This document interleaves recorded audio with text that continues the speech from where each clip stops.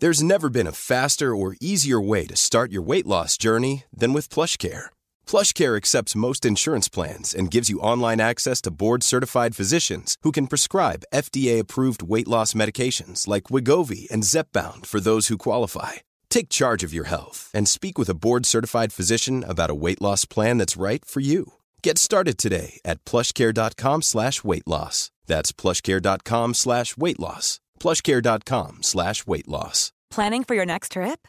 Elevate your travel style with Quince. Quince has all the jet-setting essentials you'll want for your next getaway, like European linen, premium luggage options, buttery soft Italian leather bags, and so much more. And is all priced at 50 to 80% less than similar brands. Plus, Quince only works with factories that use safe and ethical manufacturing practices. Pack your bags with high-quality essentials you'll be wearing for vacations to come with Quince. Go to quince.com/pack for free shipping and 365-day returns.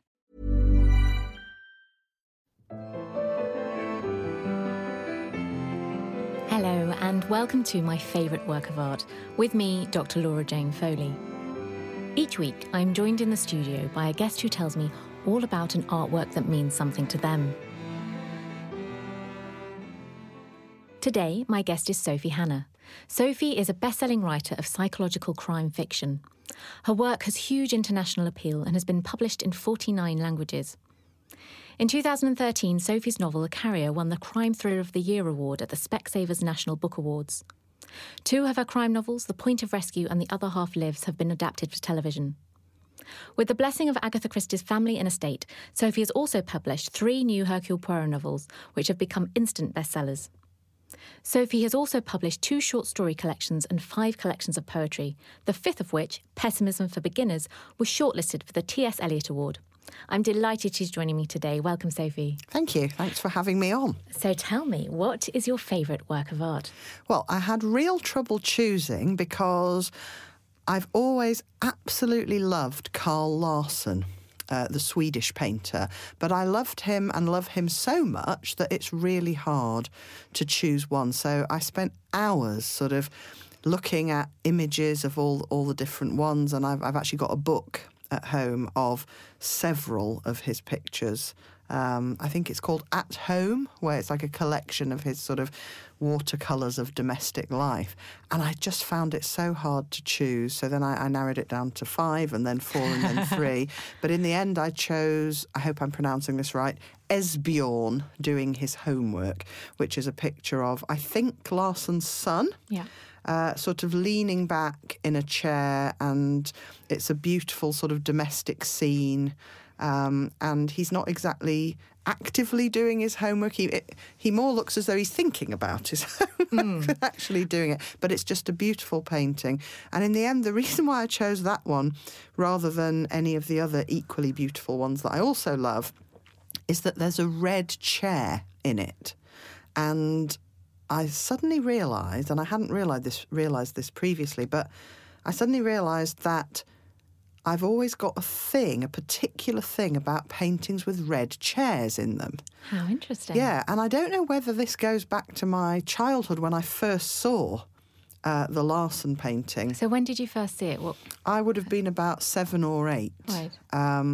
And my parents bought me this book of Carl Larsson paintings, At Home it was called, and I just loved them. I looked through them constantly. But unlike a lot of things that you love when you're a child and then you sort of either forget about or move on from, or when you look at them you think, oh, it doesn't look quite the same, whenever I look again at anything by Carl Larsson, I'm just reminded of how much I love his work. And then when I was thinking which one should I choose for this podcast, I suddenly thought, there's a red chair. Could this be the origin of my obsession with red chairs in art? And there was a phase about maybe 5 or 6 years ago, it was just after we'd moved to Cambridge, where I went to one of the Cambridge colleges, and on the wall of the dining hall was a brilliant painting that happened to feature a red chair. And I was instantly kind of annoyed that I couldn't own that painting. And then it became a sort of mission of mine to find a brilliant painting of a red chair that I could buy. And so I went round looking in galleries all over the place for a red chair painting. And I eventually found one in the Newnham Road Art Gallery in Cambridge. So I now have a red chair painting, but it's not by Carl Larsson.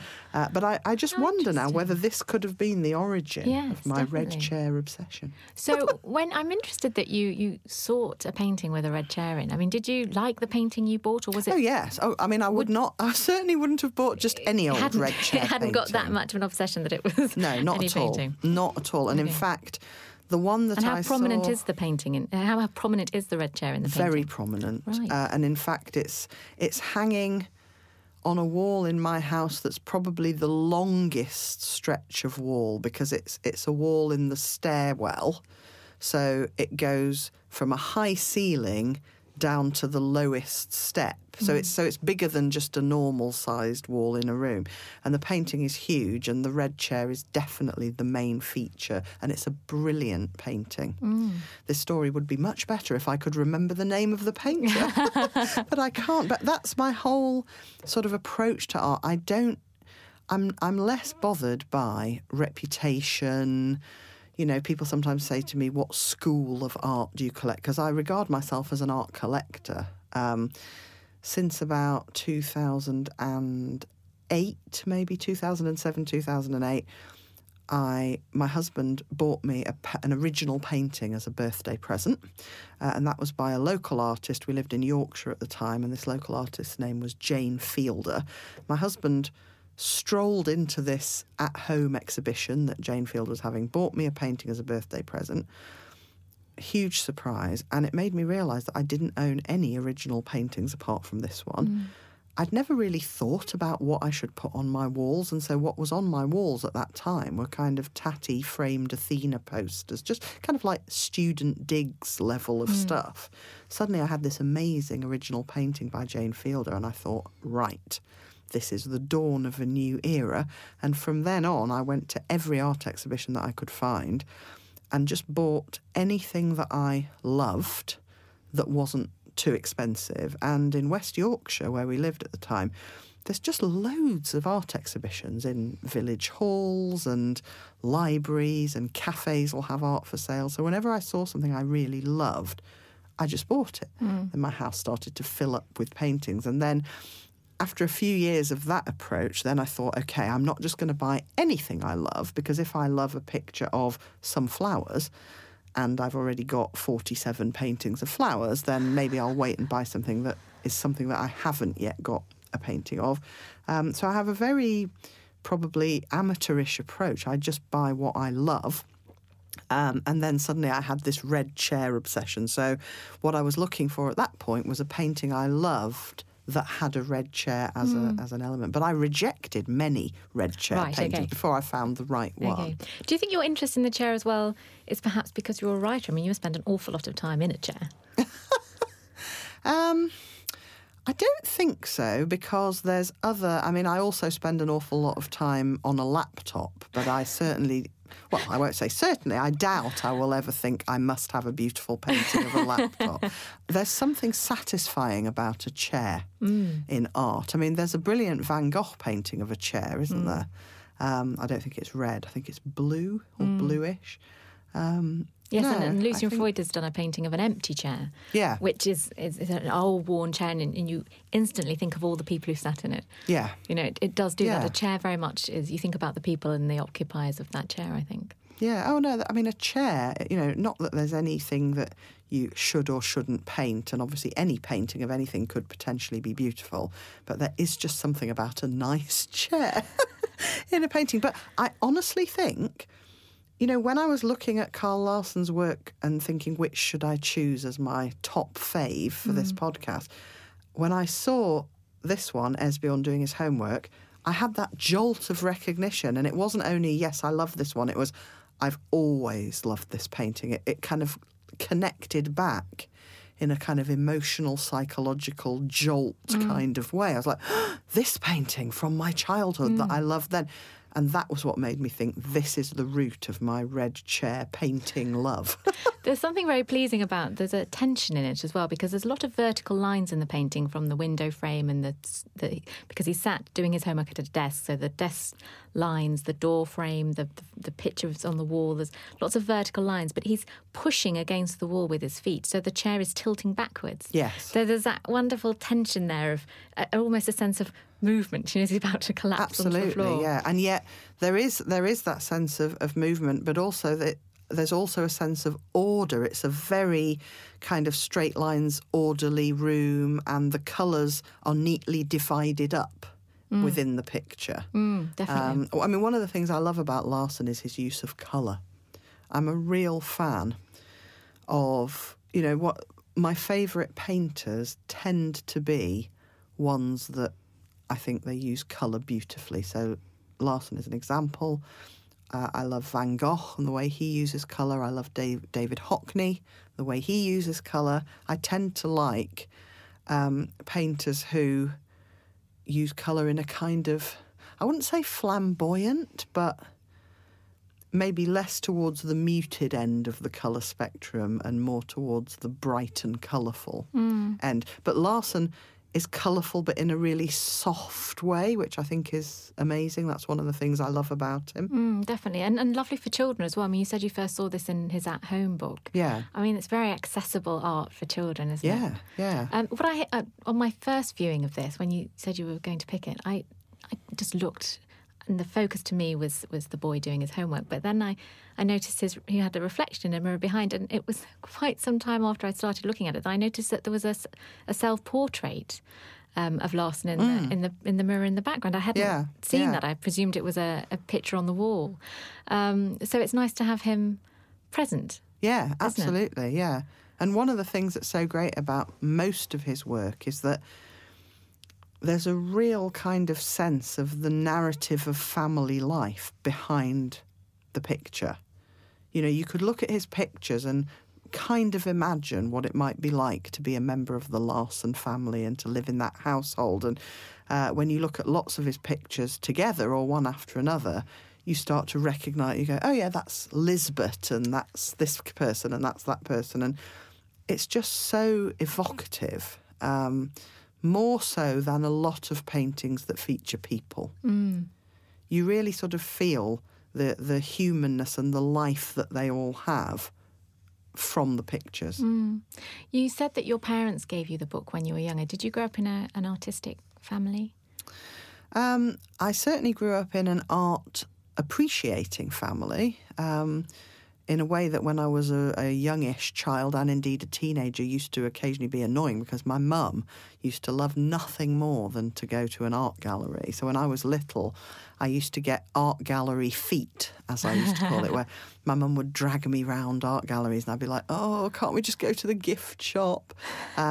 And definitely, if you'd asked me when I was 10, 12, 14, I would have probably had a lengthy moan about being dragged round endless art galleries by my mum. But when I was in my mid-30s and suddenly realised that I really love art too and wanted to go to art galleries myself, I think that might have been some childhood conditioning, finally bearing fruit. And I do the same with my kids. Like, actually, my daughter, when we last went to some art galleries with the children, which was when we were in New York on holiday, my daughter really loved looking around art galleries. My son sort of moaned a bit about, when can we go back to the hotel kind of thing. But even he was quite interested, and they both love art. They both do art for GCSE. My daughter's in her final year of GCSEs and my son's in his first year of GCSEs. They've both chosen art, and art is a favourite subject for both of them. My husband is an artist. The converted basement floor of our house is his studio and gallery, among other things. So, yeah, I guess we're a pretty art-loving family, really. Yeah, definitely. Have you written about art or yes, artworks? I have. In my fourth crime novel, which is called The Other Half Lives, there's a big theme to do with art. So the main character, Ruth, has been through a traumatic experience in the past, and the thing that helped that her recovery from this traumatic experience was discovering a love of art and becoming very interested in art. She's slightly recovered from her traumatic past experience. She becomes a sort of passionate art obsessive and art collector, and then she gets involved with a mysterious picture framer. So she meets him through artistic things. He's a framer. She loves art. That's how they meet, and they kind of are drawn together immediately, and then he confesses to her that he murdered somebody many years ago. And she obviously is a bit alarmed by this, but also she's really puzzled because the woman he's confessing to having murdered is somebody that she knows is still alive. Oh. And so that's the sort of hook, that's the mystery. Like, how and why can he possibly be confessing to the murder of this woman who definitely is not dead? Goodness. What's going on? So the plot, the mystery plot is that, and that's not about art, but absolutely that book is embedded in artistic sort of concerns and themes. And I wrote it when I was at the height of my obsession with art. It was just after I'd been given this painting by my husband and started collecting art. So I was spending all my free time wandering around art galleries and being an obsessive art collector. And that was the frame of mind I was in when I wrote The Other Half Lives. How interesting. When you're writing, do you think visually? Do you know what I mean? Do you picture the people, the faces, what you're doing, or are those two very different things, word and image? Some things I picture visually very clearly. So settings and things settings, rooms, locations, all of that I picture very clearly. The characters I tend to see from the inside. My books are very sort of psychological. I'm always inside the character's mind, feeling how it would be to be them. So I'm not usually that conscious of what they look like to the outside world, if it's a point of view character. And what about drawing and creative work? Are you a painter or an artist yourself?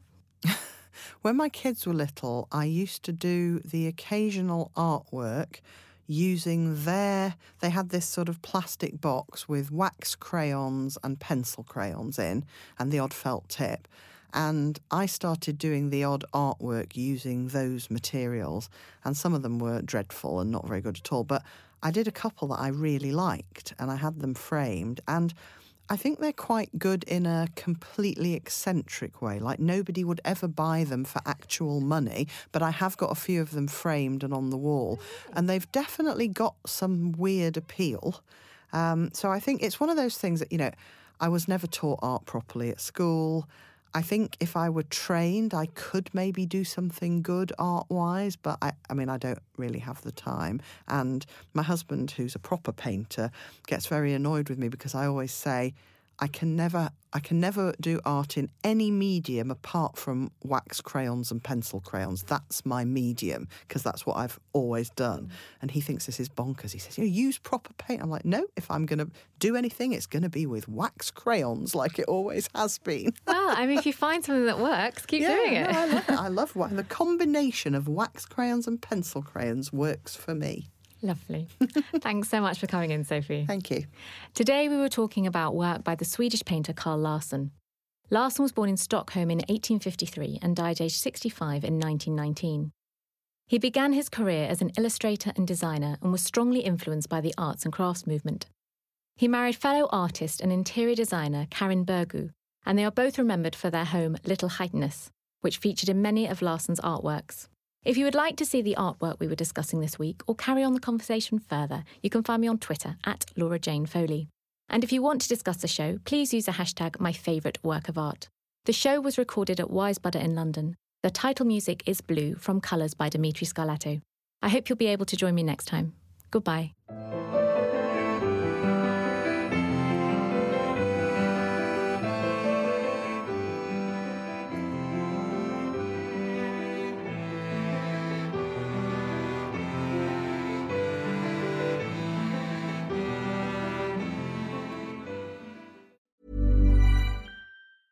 Even when we're on a budget, we still deserve nice things. Quince is a place to scoop up stunning high-end goods for 50 to 80% less than similar brands. They have buttery soft cashmere sweaters starting at $50, luxurious Italian leather bags, and so much more. Plus, Quince only works with factories that use safe, ethical, and responsible manufacturing. Get the high-end goods you'll love without the high price tag with Quince. Go to quince.com/style for free shipping and 365-day returns. Planning for your next trip? Elevate your travel style with Quince. Quince has all the jet-setting essentials you'll want for your next getaway, like European linen, premium luggage options, buttery soft Italian leather bags, and so much more. And is all priced at 50 to 80% less than similar brands. Plus, Quince only works with factories that use safe and ethical manufacturing practices. Pack your bags with high-quality essentials you'll be wearing for vacations to come with Quince. Go to quince.com/pack for free shipping and 365-day returns.